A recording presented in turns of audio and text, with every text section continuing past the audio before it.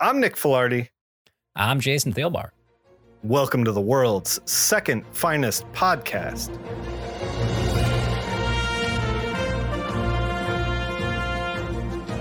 Today, we're talking about Batman Adventures 32, which came out April 1995.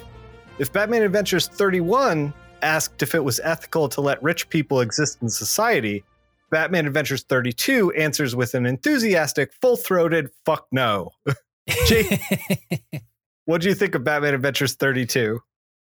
I really enjoyed it. I really liked it. It was kind of as silly as like a, Professor Mr. Nice mastermind sort of story. It was kind of kooky. Like seemed like it was going to be dark at first. Like the cover was badass, like Batman riding a black horse and shit. Like there's some literal murder in it. Like Batman's like touching some blood. It's a lot. It's a lot. Yeah.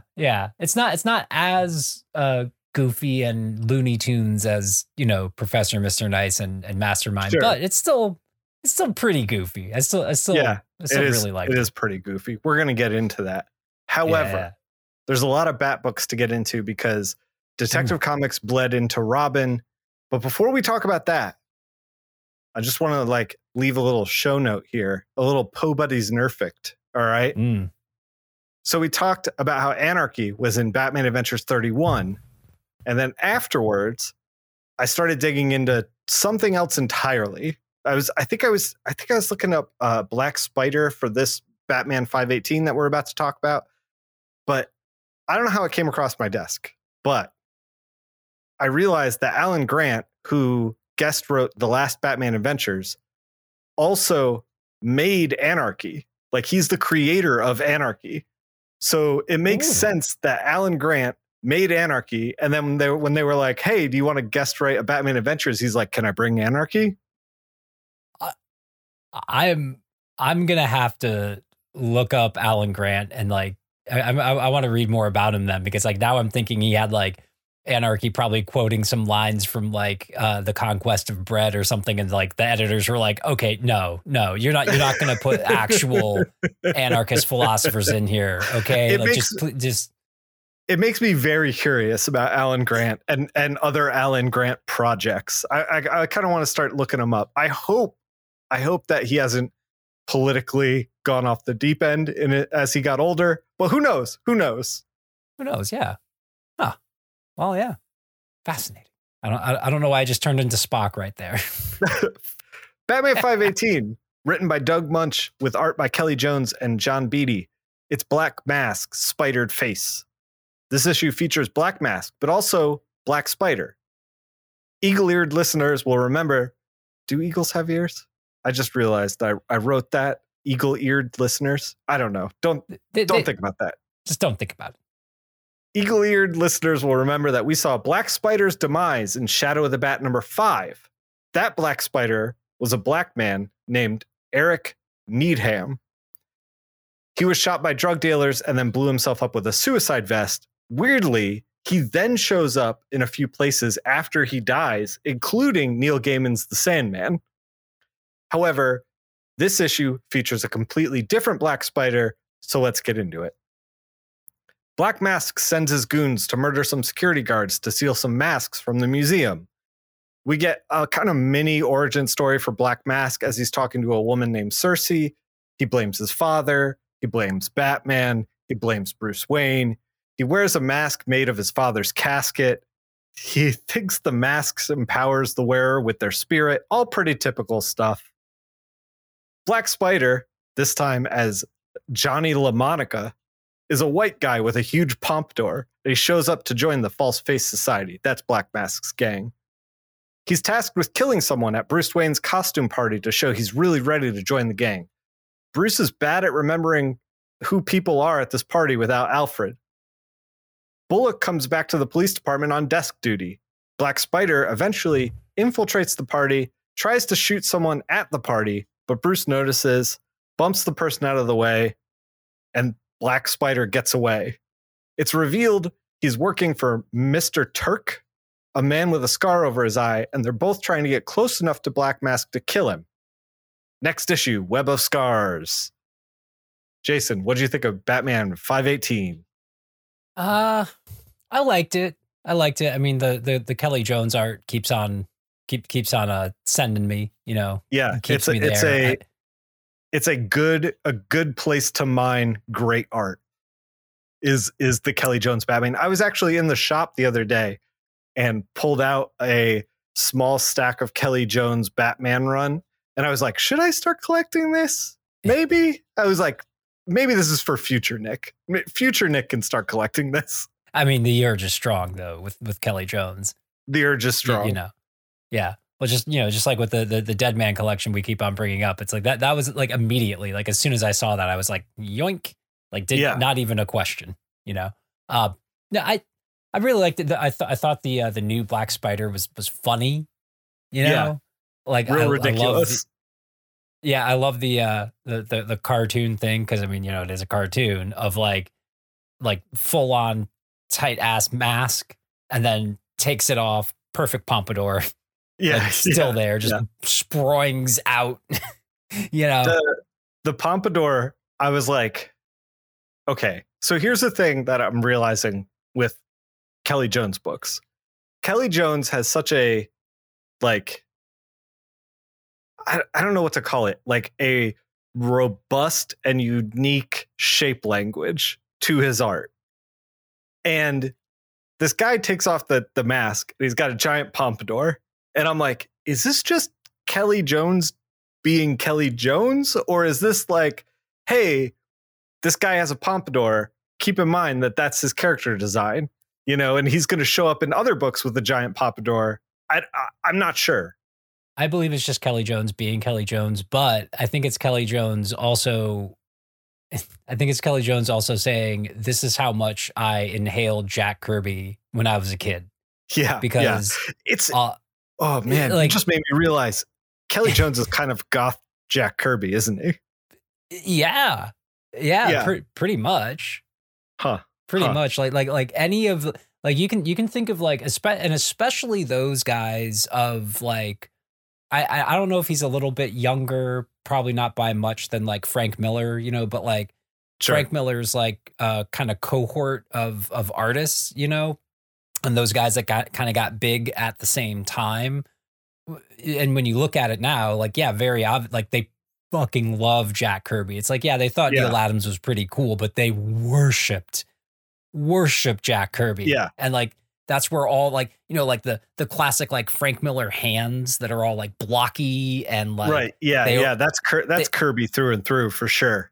Yeah. And I think the because like Kelly Jones loves stretching a figure, much in the way Kirby did. Just these like wild, like overtly dynamic, stretches, poses, and like oh man, characters. It's so fun.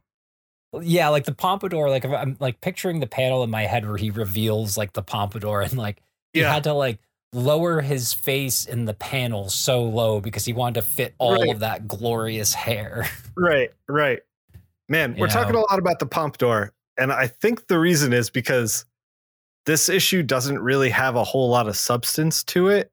It's trying to like reintroduce Black Mask, reintroduce Black Spider, and then it's like the Batman content is Batman hosts a party, and then like he chases Black Spider in the woods for like a page or two, and then Black Spider gets away. And it's like, there's not a whole lot there.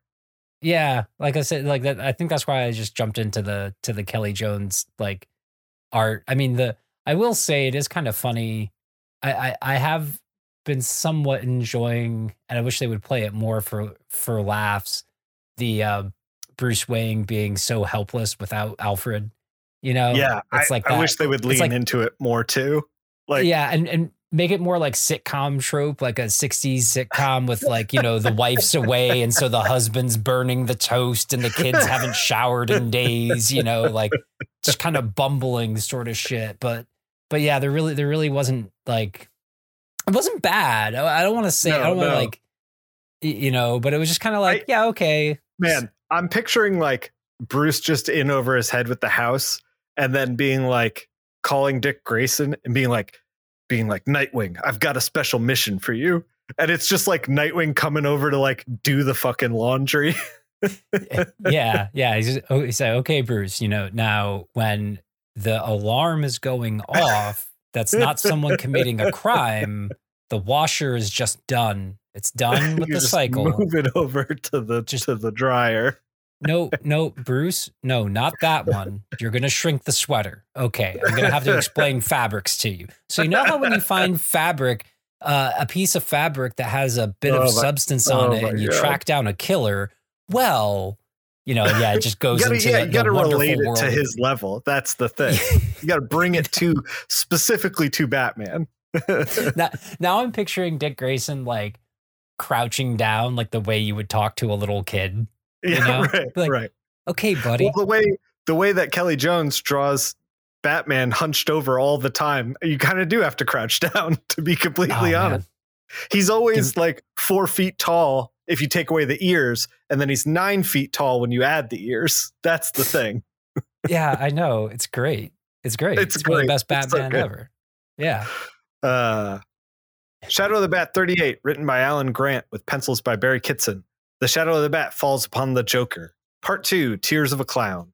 Joker sets up at a huge twisting mansion of Eric Mercy, who made millions selling cement.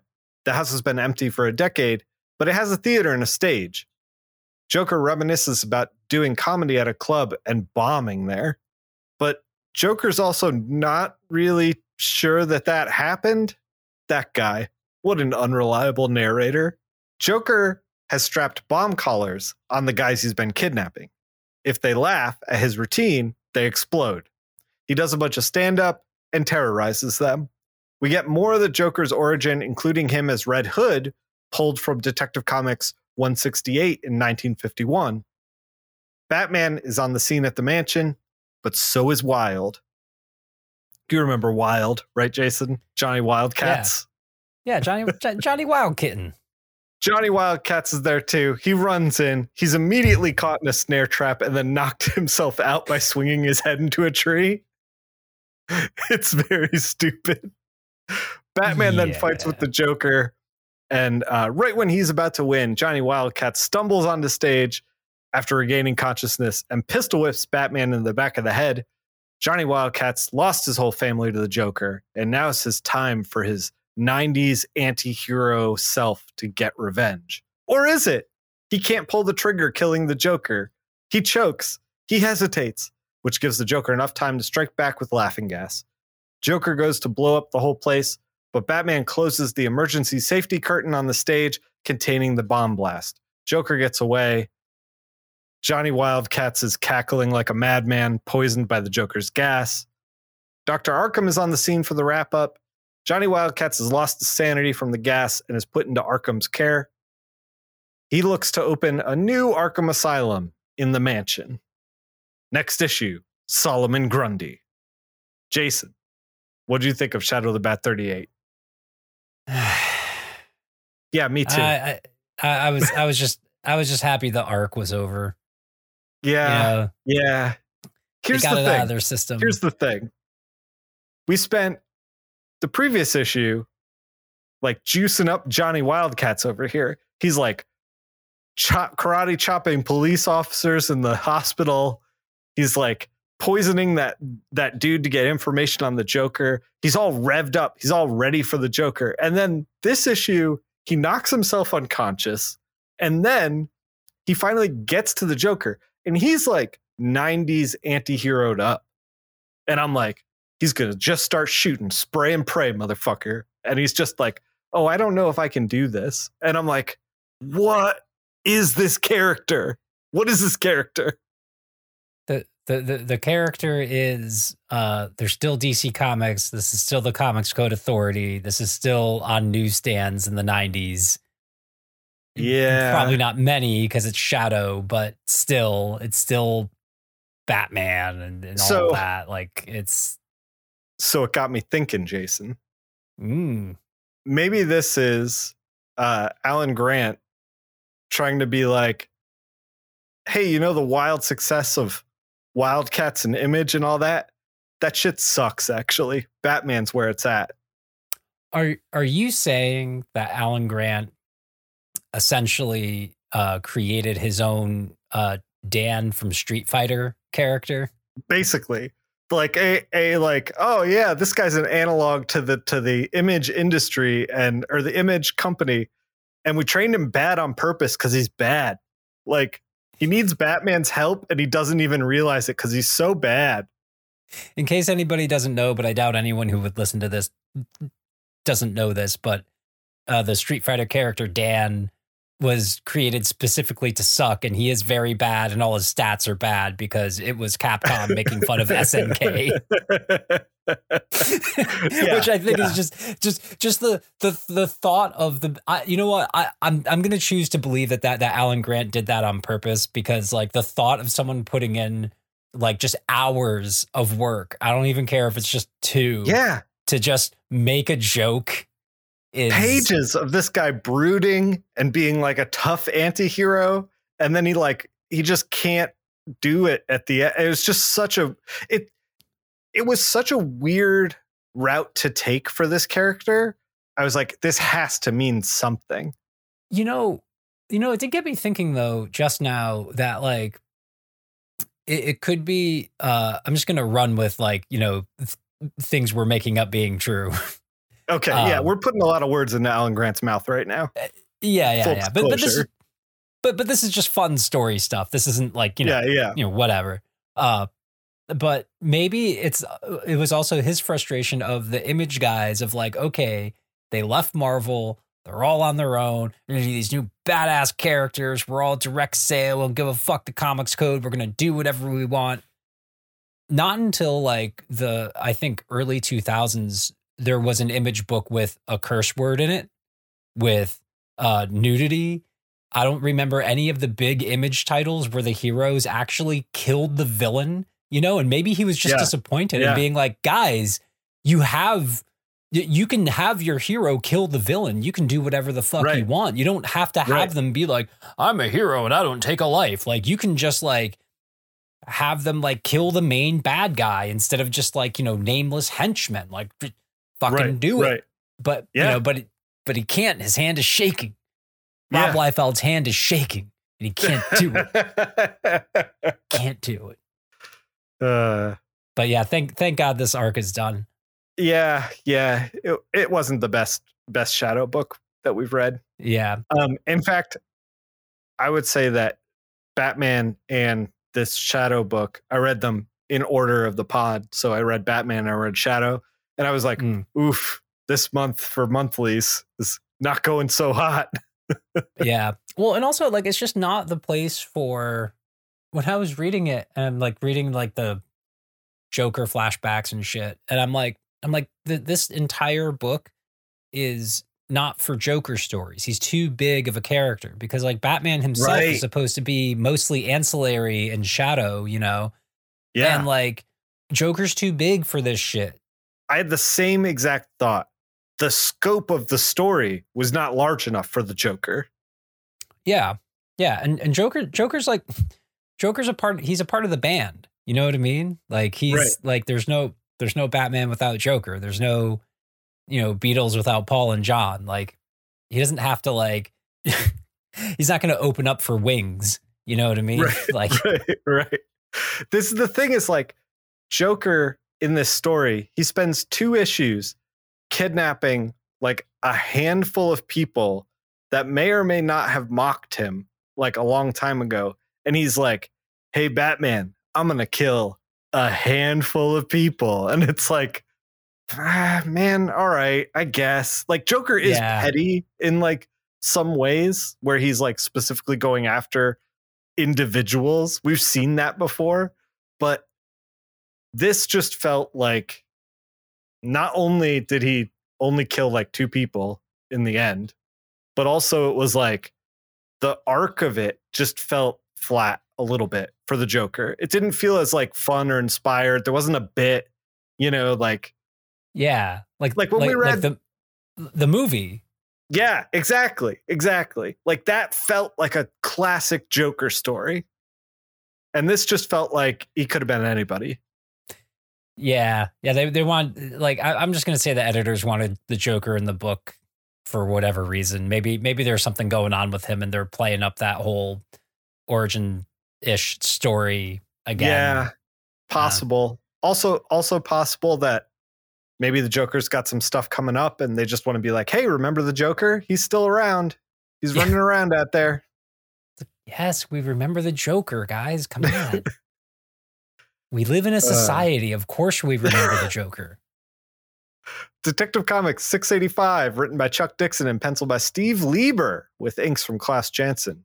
It's War of the Dragons Part 1, The Iron Dragon. Stoked to see Steve Lieber in a 1995 book, by the way. Oh, yeah. Big fan of Steve Lieber. Great to see his early work.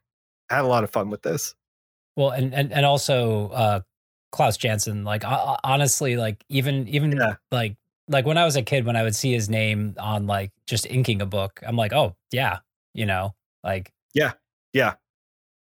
Also, John Wellington is coloring this digitally. This is the first of the mainline books to get digital color. The legendary colorist Adrian Roy is still on the other books right now, but I think we're starting to get into the era of digital coloring, and Roy is going to start to sunset her career. Just wanted to make a note of that. We start with Batman and Robin taking down someone who has been assaulting little old ladies.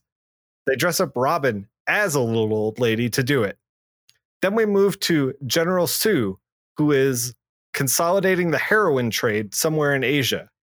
King Snake, aka Sir Edmund, aka Bane's father, is still running Little Chinatown in Gotham, and the thugs are looking to get a guarantee buy from General Sue. King Snake doesn't guarantee anything. He kills them all.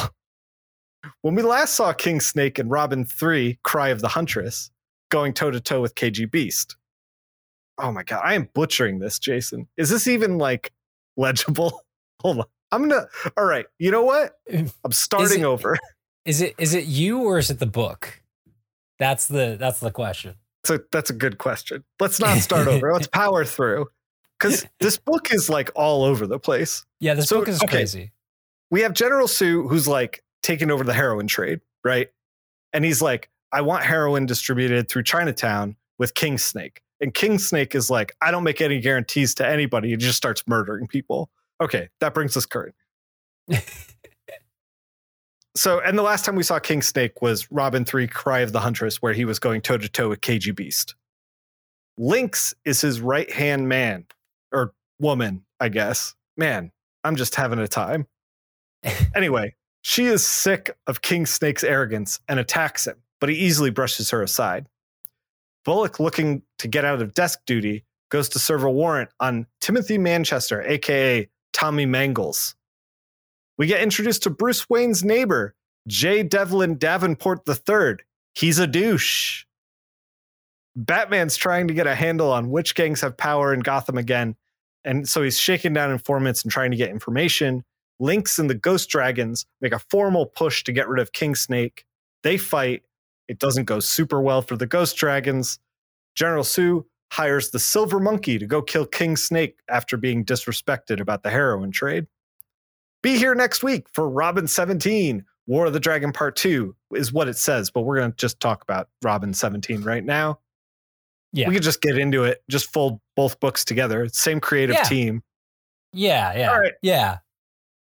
Robin 17, written by Chuck Dixon and penciled by Steve Lieber with inks from Klaus Janson. It's War of the Dragons Part 2, Silk Dragons. It features a cover from Mike Wieringo. I don't know if you caught that. Oh, I didn't. Shit. I didn't. Yeah. Early Mike Wieringo. Yeah. King Snake is still beating the heck out of the Ghost Dragons. They start falling from windows and they fall right smack into Tim Drake's terrible date. Robin suits up and gives Batman a call. Bruce is at a party trying to sneak out when his douche neighbor sees him leaving and tries to get him to go to a strip club. Bruce declines. King Snake continues fighting the Ghost Dragons on the roof. Huntress shows up. Please care about Huntress. Huntress is there. I thought that, honestly, your voice popped into my head like as soon as like the splash page of Huntress. I just, my first thought was you going, please care about Huntress.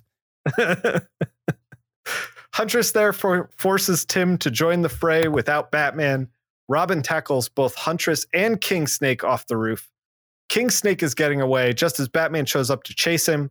Batman gives him pursuit, only to be stopped in an alley by the lightning fast blades of the Silver Monkey. We get a weird update on the warrant for Tommy Mangles, a cop named Shotgun, who we've seen before but has never really been relevant. Throws away the warrant, saying that Tommy Mangles is a tri-corner boy, and the locations on the warrant aren't going to work. That Mangles is a city problem. The story continues in next month's Detective Comics 687. I say next month, but we're going to tackle it next week as the conclusion. Jason, what did you think of Detective Comics 685 and Robin 17, The War of the Dragon? I really like them. I fucking love the art. Oh, yeah. The art all the way through. So, okay, this is one of the things that I wanted to pick your brain about. I love Klaus Jansen's art. He's inking this, but it looks like Klaus Jansen. And I wonder what kind of pencils Steve Lieber handed in. Because, this is something that, I worry about as a colorist, is, I'm there to, amp up the art. Just by making things, you're going to have, your own fingerprints on it. Oh, yeah. But, it's a collaborative medium. Yeah, yeah. But, this reads like a Klaus Janson book because Klaus Janson is, unapologetically Klaus Janson. You know what I mean? Yeah, I think there are some inkers that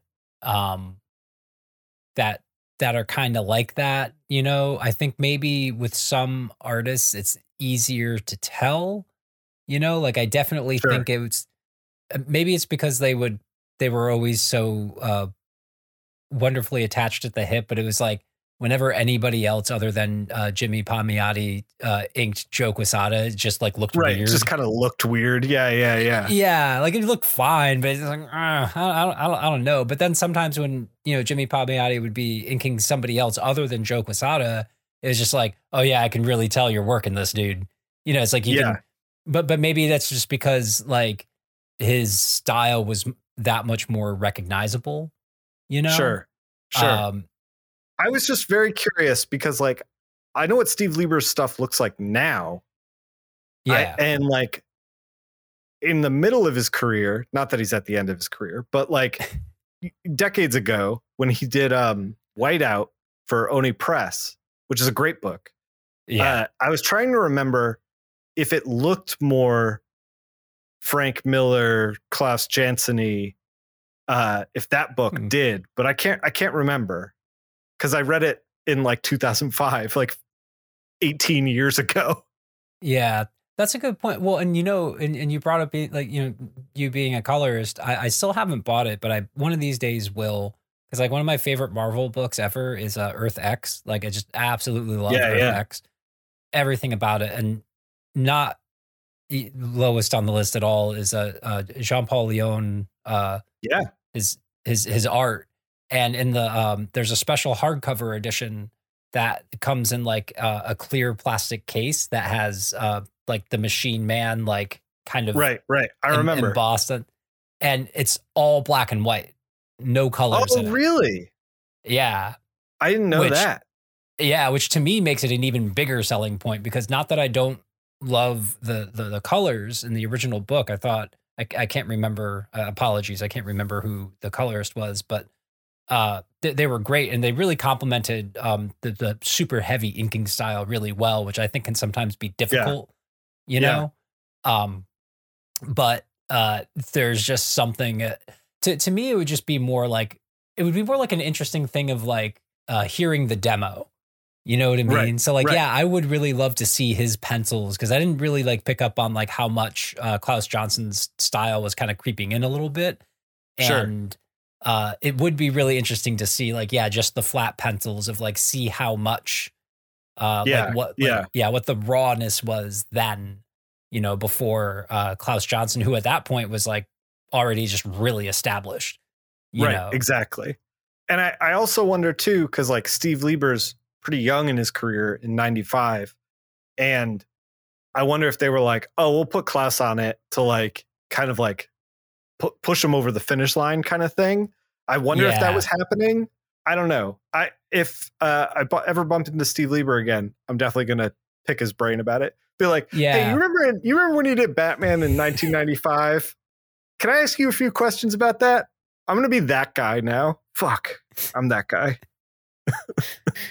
Favorite band of mine is this amazing 90s band Chavez, and me and our mutual great friend Brian met him once, and we were both like nerding out, and like I remember afterwards like thinking to myself, I'm like, this man probably gets this like once every 2 years because he lives in New York City, and like legit famous people aren't giving a shit about New York City, and he runs into these two ass drunken idiots who are like, oh my God, man, Gone Glimmering was so awesome. Man, and we should have named our podcast Two Drunken Idiots. Like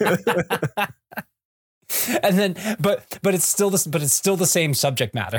Yes, exactly. We still do the exact same thing. Steve Lieber, I'm coming for you. I'm gonna corner you. I'm probably gonna be drunk. I'm gonna ask you about this specific moment and your feelings in April 1995. But to bring it back to April 1995 and to these issues, I honest to God, like I didn't.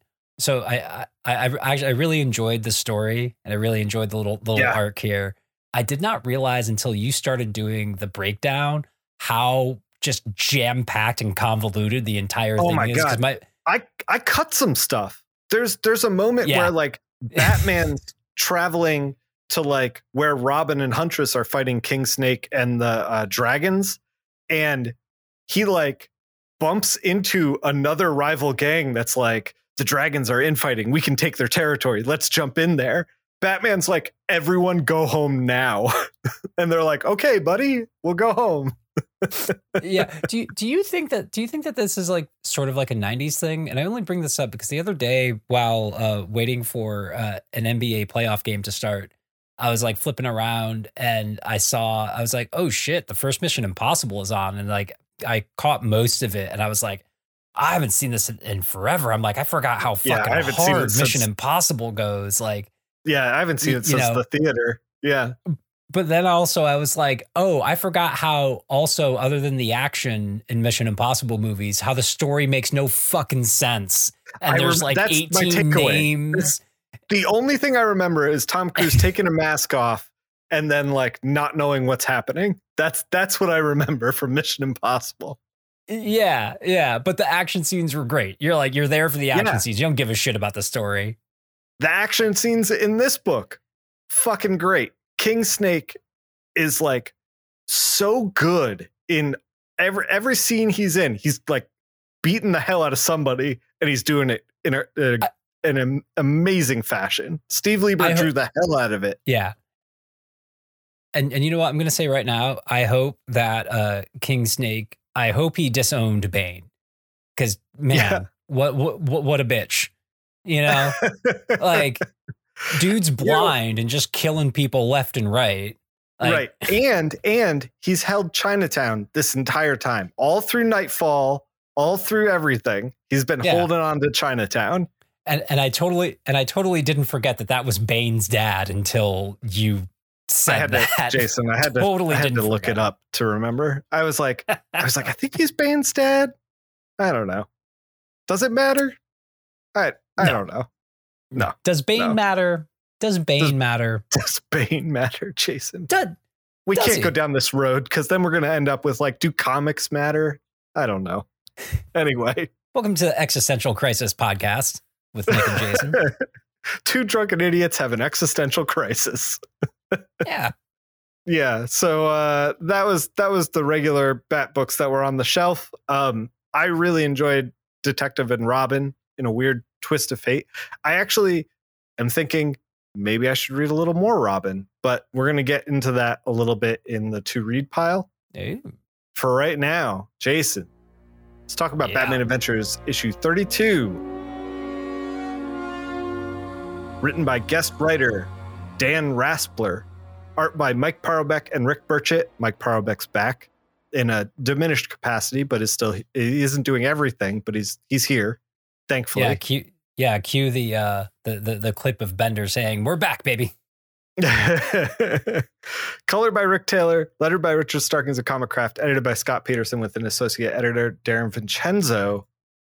Jason, we start with what seems like Batman on a black horse in between seemingly, I don't know, like Napoleonic, a war of some kind, a cannons exploding in the background. There's muskets and swords and flintlock pistols. 19th uniforms. Century. Yeah, 19th century shit. And you know what is making me pick up the book, and it's making me get into Act 1, Into the Valley of Death. And this is called A Soldier's Story. We have Batman swooping in on what looks to be a skirmish that happened or an ambush. There's a bunch of dead soldiers with wearing blue. They're all wearing blue. Batman's checking the corpses. He finds that it's like real blood. They're really dead. He's looking at the guns and he's like, flintlock pistols. What kind of monstrosity is this? What am I dealing with? And it's all silent too. It's all silent. All silent. And Batman's out of there just as the cops arrive. And then it's back in the Batcave. And we've switched from going all silent to just a ton of word balloons as he and Alfred kind of hash out what's happening here. And they're trying to figure it out. The lead that he has is the gunpowder, because it is a replica of the gunpowder that they used in the 19th century. So he's like, there's only a few plants that are capable of making this stuff. So he's like, you know what? Like, I'm going to track down like which plant this is, and then like kind of get a line on the deal with these guys, like why they're doing what they do. Just track them down. The costumes are replicas. They're like a poly blend that didn't exist back then. So he's like, somebody's outfitting these guys with replica uniforms and turn of the century or 19th century gunpowder. He's like, I'm gonna figure it out. I love the use of just like poly blend, because it's just like just throw the word poly in there, just throw some now word into it. Yeah. We're not gonna. I'm not gonna research fabrics, like. The next page is Batman investigating this whole situation, and it starts with a very spooked security guard as Batman shows up, and he's giving him all the information, and Batman finds out that through the security guard that the old man who owned this plant recently passed, and they left the plant and the fortune to their 80-year-old son. So it's a old man who now owns the plant recently with a even older man who recently passed away and left it to him, which is critical. This is critical information for this book. It's weird, but it's critical information. Pay attention.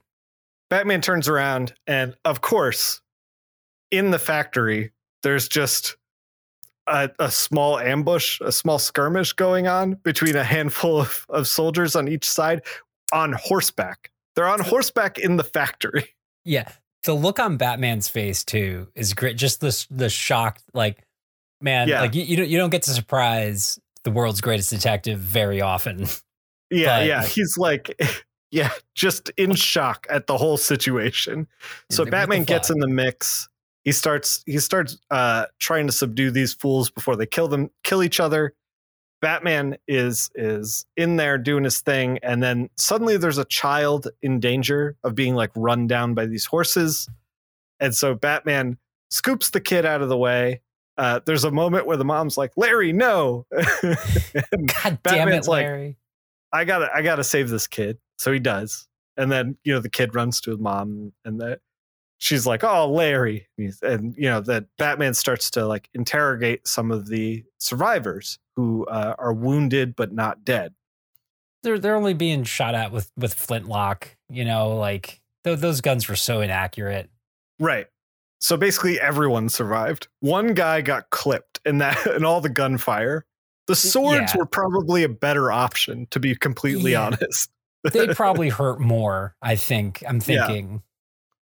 Batman recognizes this dude as Marty Shamardi, which is the real name he's got in the book.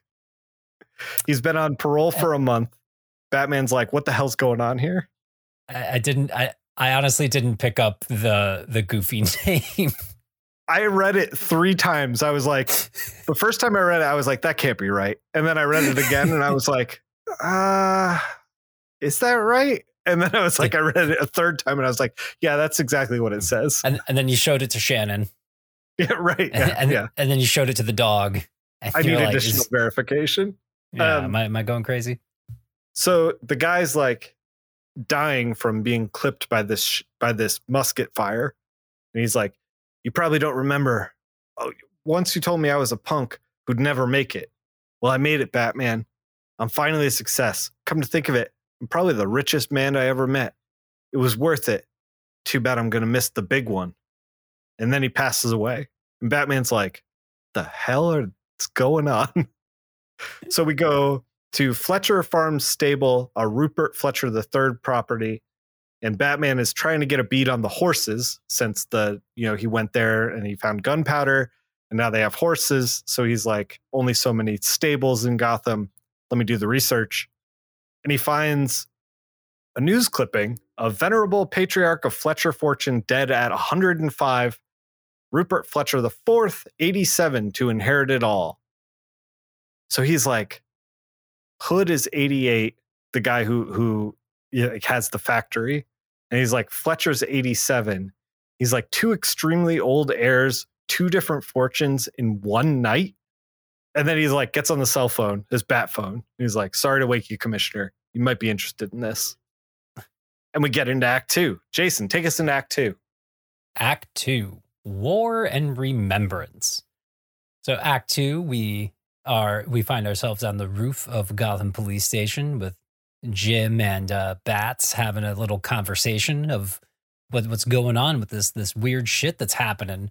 Batman explains to Gordon what's happening is that there's 2 really old people who are really rich who just inherited their fortune from respectfully each their ever older fathers who just recently passed away. Yep. And I love this line because and Batman's explaining to him how when they were kids they used to play with toy soldiers, and it looks like that now that they have their father's fortunes that they're playing with real soldiers. And yes. And Gordon is like, that's ironic, isn't it? We were we were feeling good about the drop in the crime rate. And Batman just, you call it irony, Jim. I call it murder. Yeah. So Jim's talking about the drop in the crime rate because these old guys are just like scooping up every single fucking criminal off the street in order to be in their armies, to be their toy soldiers. But yeah, that's a great back and forth from Batman and Commissioner Gordon. Yeah, just you call it irony, Jim. I call it murder. I thought this scene was kind of weird because like he loops in Gordon, but he's really kind of like looping in the reader. I think this is Dan Raspler basically not necessarily being super confident in like conveying what's going on.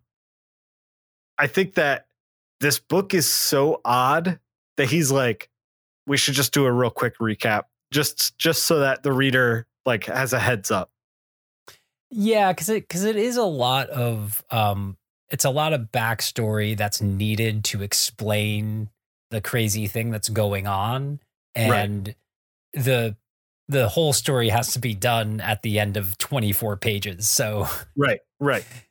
Yeah, you're gonna get some pretty straightforward exposition. Right. But as a Batman explains is explaining the situation and what's going on and where all the criminals have really went, he also tells him that there's going to be an even bigger battle that's coming up. And Gordon's like, well, he'll double police patrols and maybe try to round up some people. And, and he said, I doubt that will do much good. Schmarty said they were leading up to the big one. Now that they know we're on to them. Good old Schmarty's intel. Yeah. I can't believe I'm so disappointed in myself that I did not catch Schmarty. you know, like this, because that's just so good. That's just so choice. Schmarty. Yeah. That's so lovely. And as Batman's finishing his thought that they've already pushed up the timetable, we join again in our the blue team, dressed in full Napoleonic / 19th century soldier regalia, being drilled by a flat top blonde man who's calling them cowardly scum and telling him to present arms. And and we have our first look at one of the rich guys too. He's on horseback inspecting the troops. Yeah. And he has a big handlebar mustache, and the guy drilling the troops is like really serious. Like he's like the one guy who actually seems to like know his shit. You know, right? I'm pretty sure he's German. Might have been in war at some point. You know, like who knows? Yeah, and he's German, which I think they're using as code for like this person knows how to like, organize and murder. Which like, all right, I guess fair enough. Like, I don't know, man. That's kind of a reach, don't you think? I think he's just German because it's like silly. I don't know. I think the theme of this show, apparently, at least this episode, is we're just putting words in people's mouths. Yeah, right. Let me tell you about Dan Raspler's hidden agenda regarding Batman Adventures 32. The signs are all there, policemen. The clues are all there. Yeah. And it's like, and his 30-year plan is probably today coming to fruition. Okay. Everyone, this is what the show's really been about. So we get our actual first look. You're at the turning first this into guy. a true crime podcast. That's what's happening. Make us some fucking money. Yeah, that's true. You're right. So we have our look at the first rich man who is inspecting the troops, and his drill sergeant he's not confident in the soldiers. He's like, they're not, they're not disciplined, and they're not ready for battle, and right at that moment they get attacked by the red team. Yeah, ambushed. And I just want to take a special little second though to shout out again Mike Probeck and the horses. This man knows how to draw a horse. Oh yeah, horses man. are oddly hard to draw. Are very convincing all the way through this. Yeah. He's just one of those people that can just like bust out a horse. And so the troops who are unready get ambushed, and they, of course, because they're not ready and they're all just cowardly criminals, really, who have no war training, just freaking scatter. Yeah. Which I love. And Rich Man is just shouting at them to, good heavens, you there, stay and fight, I say. Right.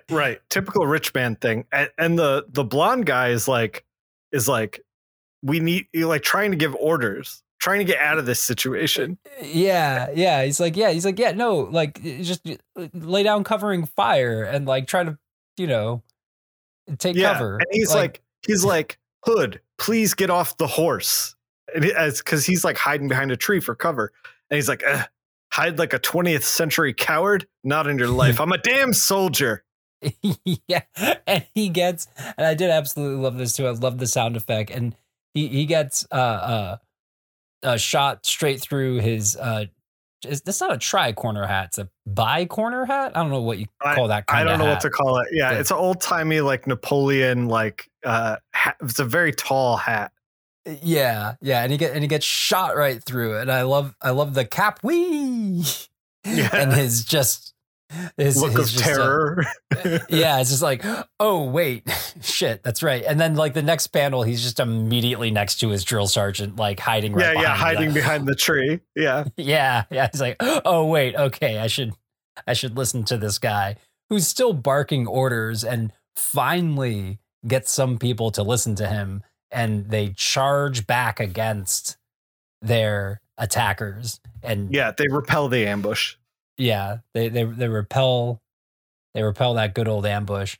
And I'm sorry, I just love that whole sequence, because I love the I love an out of touch rich guy, you know? Like I love that character, that overconfident, like, no, I'm rich. Listen to me, because I have money.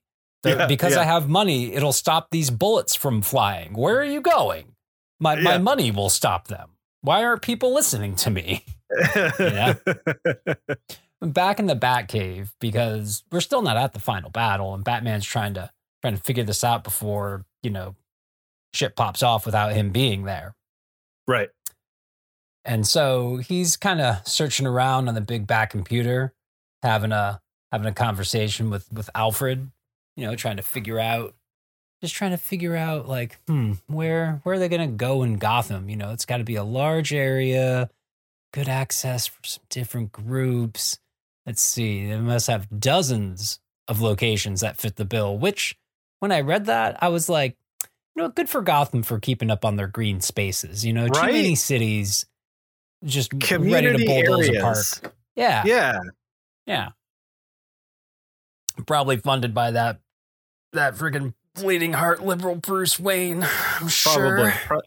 Won't even go to a strip club in the mainline continuity with his douchebag neighbor. Yeah, what the hell? What kind of rich guy are you?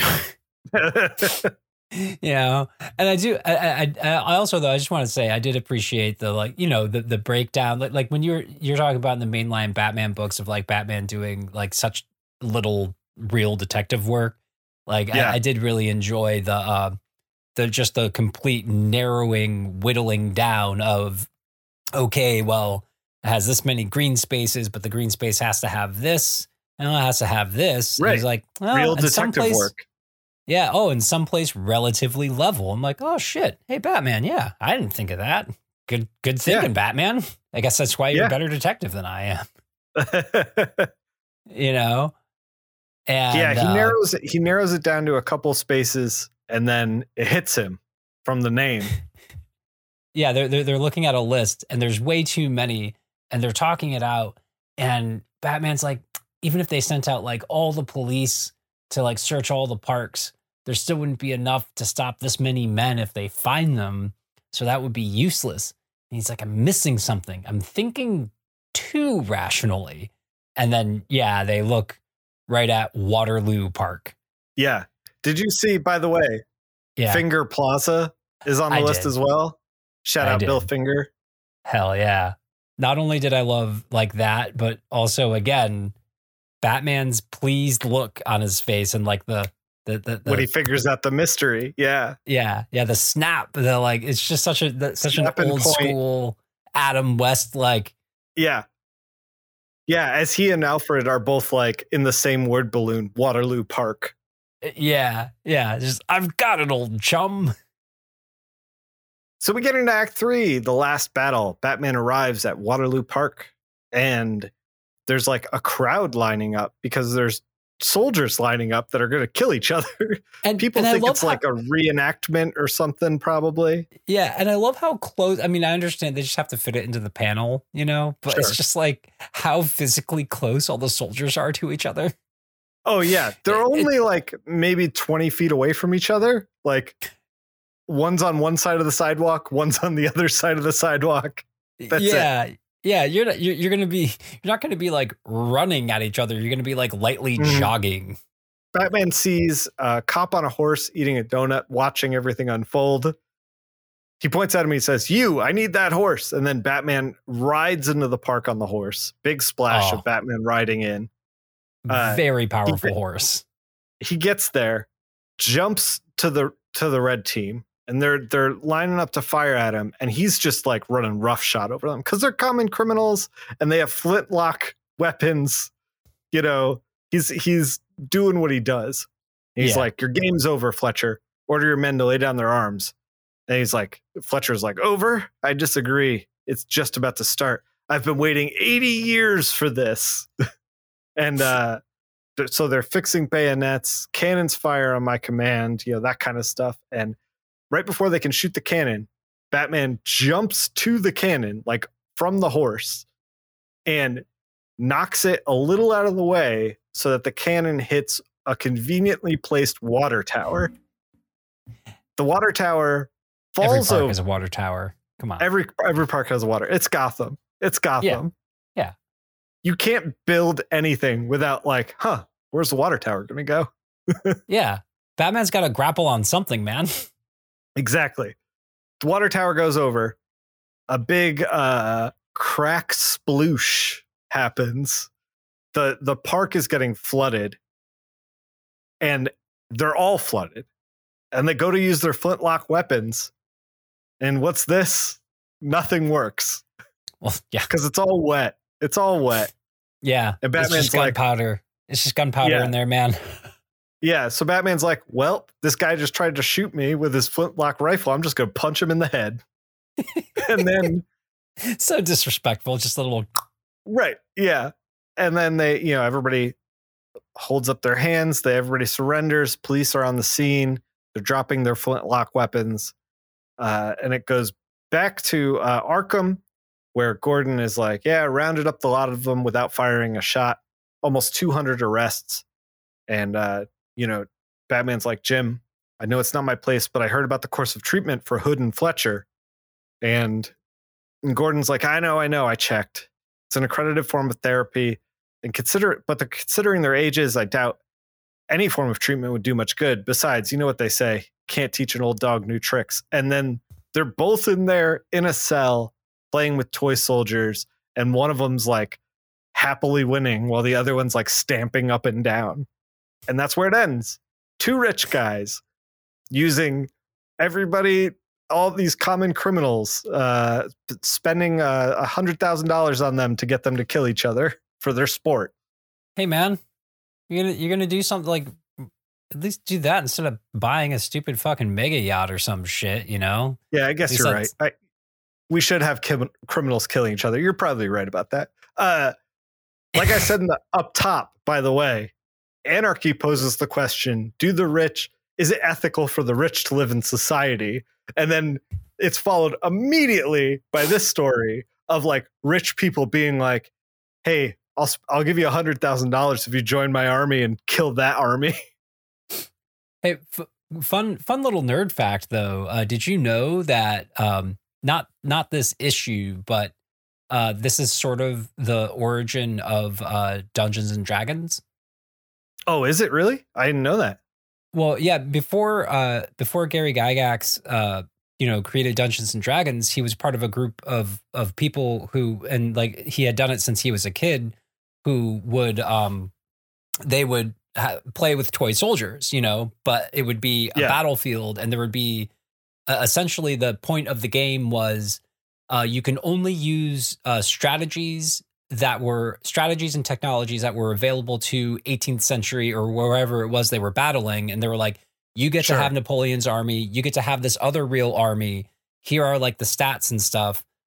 Can you figure out a way to win like within that? And like he kind of, he had done that as a hobby for a while. And then like a lot of that informed him creating Dungeons and Dragons. It's just sort of where that's pretty cool. Where that came from. Yeah. I always found that interesting. What'd you think of this issue? Oh, I loved it. I love seeing Parobeck back. That was great. Yeah. Yeah. We don't know exactly who did what, because it says Mike Parobeck, Rick Burchett artists, rather than being like Mike Parobeck penciler, Rick Burchett inker. So I don't know how back Mike Parobeck is, and I think that it would be difficult to untangle because we saw Rick Burchett be an amazing artist unto himself in that fill-in he did. So yeah. Who knows? Yeah. But it was really it's nice to see Parobeck back. You're right. Yeah. But it was, but I really like. It was really zany, It Even though was there were zany. there were a couple of deaths that maybe were or weren't like. Sure, They might have been. we're like, there was like weird little things with like Gordon's recapping the issue to you halfway through, and like little Larry's like on the factory floor and needs to be saved by his mother. That was out of Batman. nowhere. That was out of nowhere. I was like, I read it twice because I was like, what the hell is happening? I was like, what? I thought we were at night in a security room on at a factory that makes gunpowder, and here's little Larry wandering through. Yeah, I kind of just accepted that. I liked okay. it. I liked the I like a crazy rich person story Sure. because Sure. because I think it's like, for us normals, it's just like, yeah, if I had millions of dollars, I'd do some fun shit with it, You'd try to destroy your rival in a real game of Napoleonic War. Yeah. Or, well, I'd probably try to destroy my rival in like one of those like, real games of chess where you have like real people instead of like pieces. Sure. And they wouldn't kill each other. They wouldn't kill each other. But when you take a piece, the other person gets punched in the nuts. Like that's how. That'd be a hilarious chess game, Jason. But I think we're getting a little off topic. This is why I'm not allowed to be rich. We should just jump to the letters column.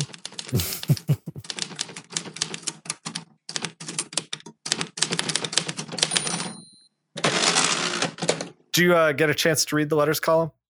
Yeah, there's only really one that jumped out at me. The other ones were they were fun, and like I always love seeing people gushing about like how much they love the book, especially versus the the 90s like grimdark stuff of the time. Sure. But it was the letter from Insignificant Scrub that hit me with it. Read it to me. Dear Scott the Man Peterson, please, I'm going to say that many times in this letter. Please, please, please, please, I'm begging you, I'm imploring you with intense supplication on the side. I entreat you, beseech, adjure, petition, ask, pester. I'll do anything, please. Consider me as a scrub, a wretch, a tattered... that tripped me up. A tattered Demalion, even. Yeah, okay, Thesaurus. I'm asking you for one tiny thing. Please have an issue that tells how Mr. Nice, Mastermind, and the Professor get together as the oddball threesome. Please, I ate up issue 10 and bronzed issue 20. Last time, please. Signed, Insignificant Scrub, Hoost, Starbase 9. Mr. Peterson, the man, Scott the Man Peterson, replied, sorry, we showed their origins 2 issues ago, and I'm afraid that's as close as we'll get. Oh, and it's actually the Threatening 3, to get technical about it. So, a name for these three, this trio, the Threatening 3. I didn't know that they were called that. Yeah, I didn't either. Yeah. But as I was reading it, I was like, man, I'm like, yeah, I wholeheartedly agree. And also it being the 90s, I can just picture this person sitting down with like one of those like pocket thesauruses and go, okay, just I'm a scrub. Yeah, exactly. You know what? I'm gonna look up what was that? What was the one I couldn't? Tatterdemalion. A person wearing ragged or tattered clothing, a ragamuffin. So I am intimately familiar with being a ragamuffin, though. I am too. Yeah, I thought that was the only letter that really jumped out to me too. Everything else was kind of like singing its praise. They talked, some of the letters column talked about not only Batman Adventures 28, but also the holiday special that came out. Everyone loved the holiday special. Shocker.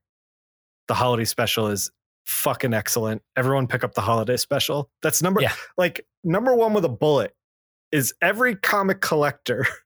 please just go get the Batman Adventures Holiday Special. Yeah.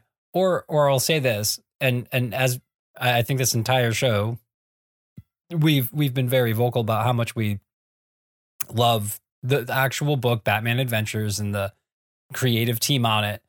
But if you ever see a freaking Batman title with Paul Dini or Bruce Timm anywhere on it, just fucking pick it up. Just pick it up. Pick it up. It's going to be gold. Yeah. Like you cannot, it's my guarantee. You can't go wrong with that. You just can't. You want the next issue stinger? Yeah. Sting me up.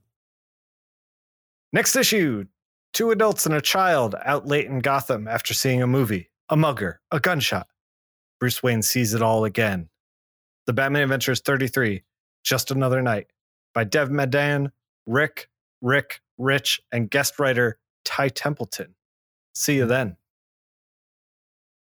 Yeah, a lot of guest writers, a lot of guest artists. I'm excited about it. Seeing Ty Templeton write some stuff. Yeah, hell yeah. That's a name. God damn. You want to hit the 2 read pile? Yeah, it's a 2 read pile.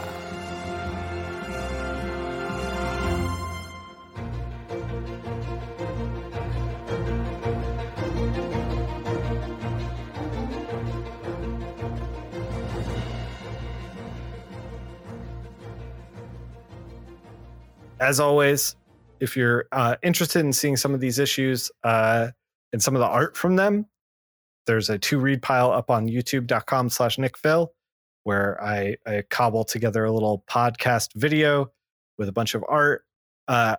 In doing so, I checked out the book you recommended last pod, which was I Hate This Place. You picked up the Fuck This Place variant for the trade paperback.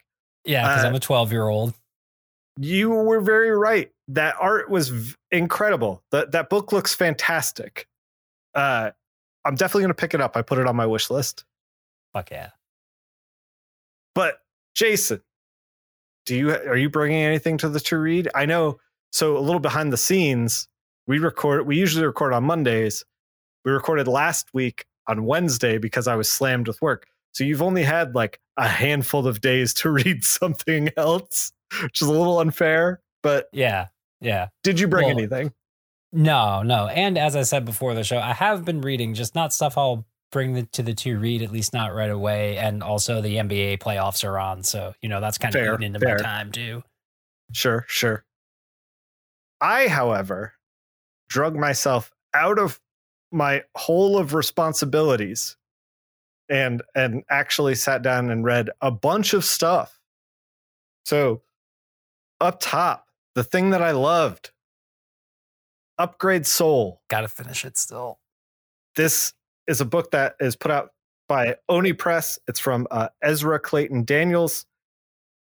Oh man, it's like a sci-fi slice of life that escalates into like a horror thing kind of at the end. It is about this couple. One of them is the father is he inherited an intellectual property from his father called Slain, and it is an allegory for black men and a way to put black men on the screen before you were able to by making them quote unquote an alien kind of thing. But it's set in the 90s, and it's like there's black people on camera all the time. It's not the 50s anymore. So it's kind of like losing its luster now. It hasn't been updated for the modern times. And then his wife is a scientist, and she's Latinx, and she's trying to work on this like imaging kind of like goggles machine that's like very sci-fi. That's supposed to like identify diseases just by looking at them, So you could like look at a person and see what's going on with them. And she can't get it to work. And she's feeling like she's at the end of her life, and they're both very old. And she's feeling like she's at the end of her life and she has nothing to show for it. No lasting impact on the world, despite a promising career in science. Like nothing really clicked. and he's feeling like, Slane isn't really getting popular the way it should be, even though he keeps making stuff. Like, it doesn't really work as well, and the character needs an update, and he can't really figure it out. So they decide to do this process called Upgrade Soul, which is this cloning process where they take a little bit of you, they make a clone, and the clone they augment the clone to be smarter, faster, stronger, etc.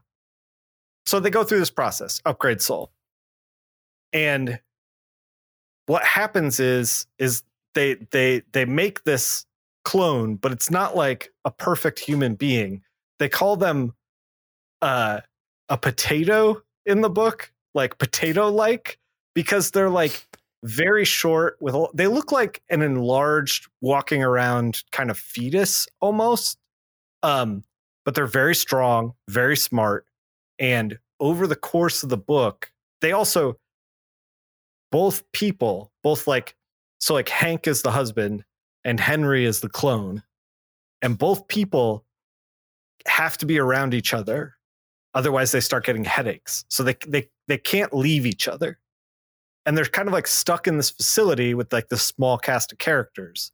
And the process leaves Hank and Molly very, very like, almost like takes a lot out of them. Like they come in as like healthy adults with a little bit of pudge, and then they're like, using a walker, and they're like emaciated at the end of it. So it has like a physical toll on them.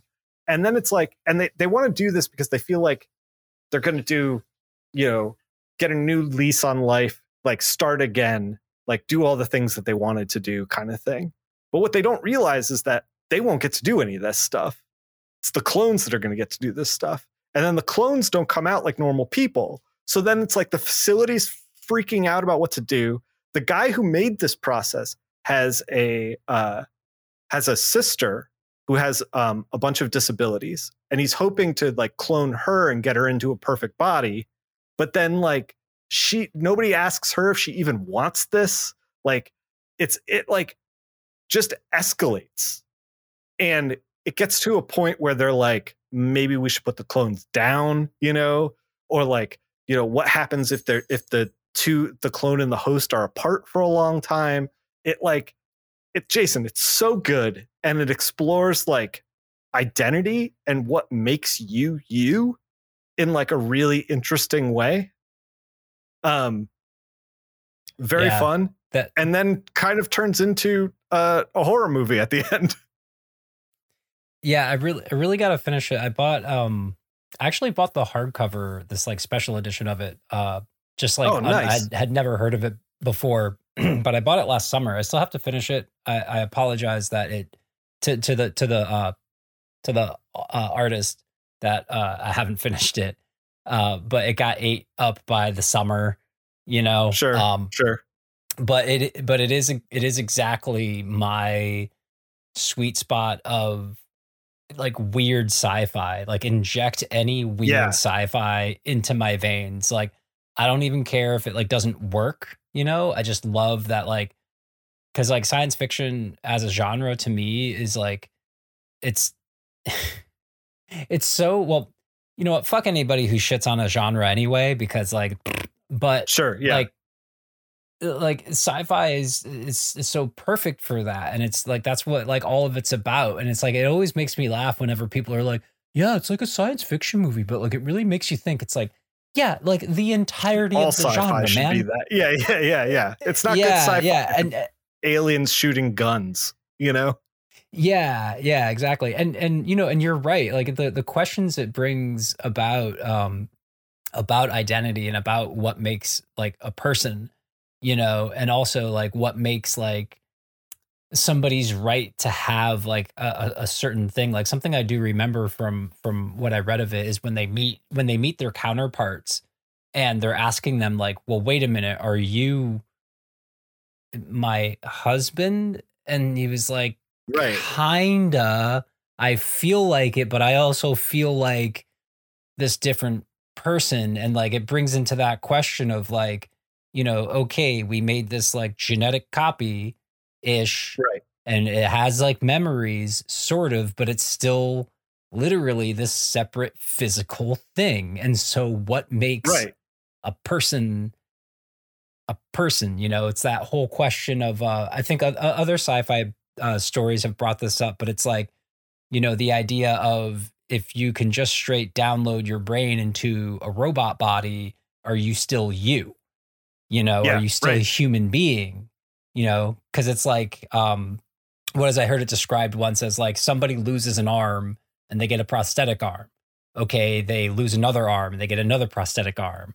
Like, are they somehow less of a person? Do we consider them less of a person? When does it stop? Where's the line, of your personhood? Like that kind of shit is just, oh God, it gets me so excited, which is why I'm so fun at parties, You should finish Upgrade Soul. It explores all these ideas really well. I feel like it asks a lot of questions of the reader, but doesn't necessarily preach at them. Like it doesn't tell you the answer. It's just like, hey, consider this for a second. And you're just like, oh my God, I didn't think about that. And then they're like, oh yeah, think about this too. And I'm like, oh no, I didn't think about that.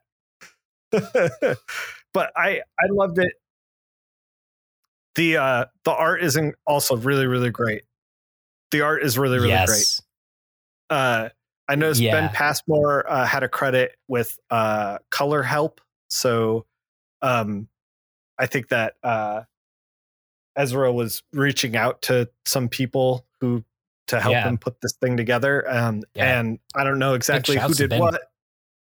But yeah, Ben Passmore's great. Yeah. Oh yeah. Love Ben Passmore. I just want to also, if you haven't been convinced by this so far, you just run down the inside cover.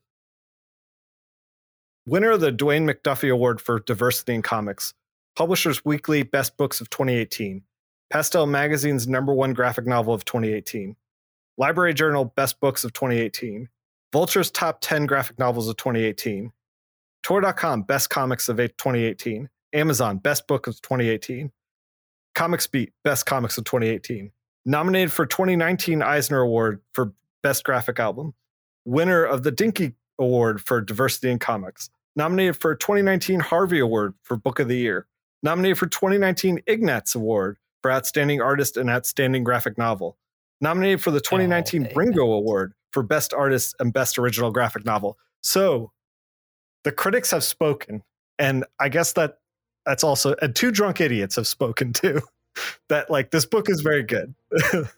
Yeah. And the edition that I have has an introduction by writer-director Darren Aronofsky. Oh, there you go.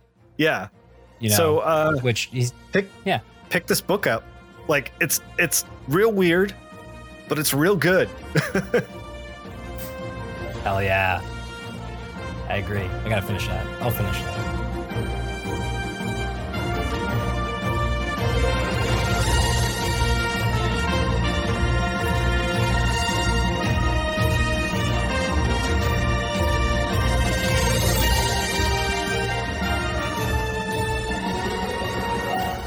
Jace, where can people get in touch with you?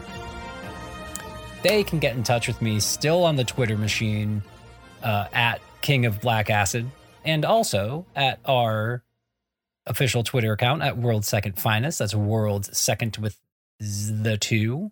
I post about our new episodes that drop on Sundays, about the to read pile on Wednesdays, a couple other things here and there, trying to, let the people know, come on over here. And, once Twitter finally burns down, we'll all be on Mastodon or something.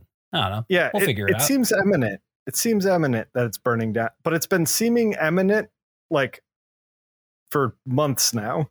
I don't know. Yeah. Oh God, Twitter is capitalism. It's just going to be here in some way, shape, or form. Yeah. Yeah. Hey, you know what I did? 'Cause I'm a genius. Just started posting these links into the show notes at episode 32, and we also did a holiday special and annual, and so we're 35 episodes in and I just realized, oh shit, I should put that in the show notes. Well, you can feel bad about that all you want, but you just mentioned that, and that's the first fucking thought I ever gave to it. So, you know, I mean, you can find me at linktree.com/nickphil. Also, I'm in the Discord every day, all day while I'm sitting in the chair working on comics. So you can chat with me there. Please join us. Yeah, join them. Join us. Join all of us. Thanks for listening. Thanks for listening.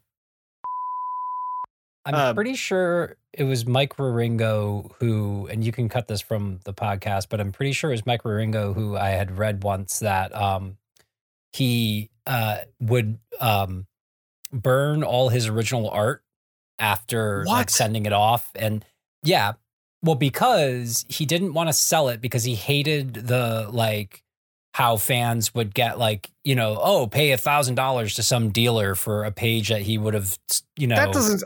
There's original Mike Wieringo art floating around out there. Maybe you're misremembering it as somebody else. Yeah, it must have been someone, because Mike Wieringo ended up doing that book, Leave It to Chance, right? It was that like awesome, like all ages, like adventure fantasy book. I have no idea. Yeah, I'm confusing him with someone else. It's all right. Never mind. We're both full of misinformation or correct information, and there's no way to quantify which is which. Yeah, tune in when we don't talk about it next week, as we forget about the wild. Immediately forget after the wild stories. Okay, yeah, we got to get back into this King Snake shit. Oh yeah, King Snake of Fuck Mountain over here. Oh my God, Jason.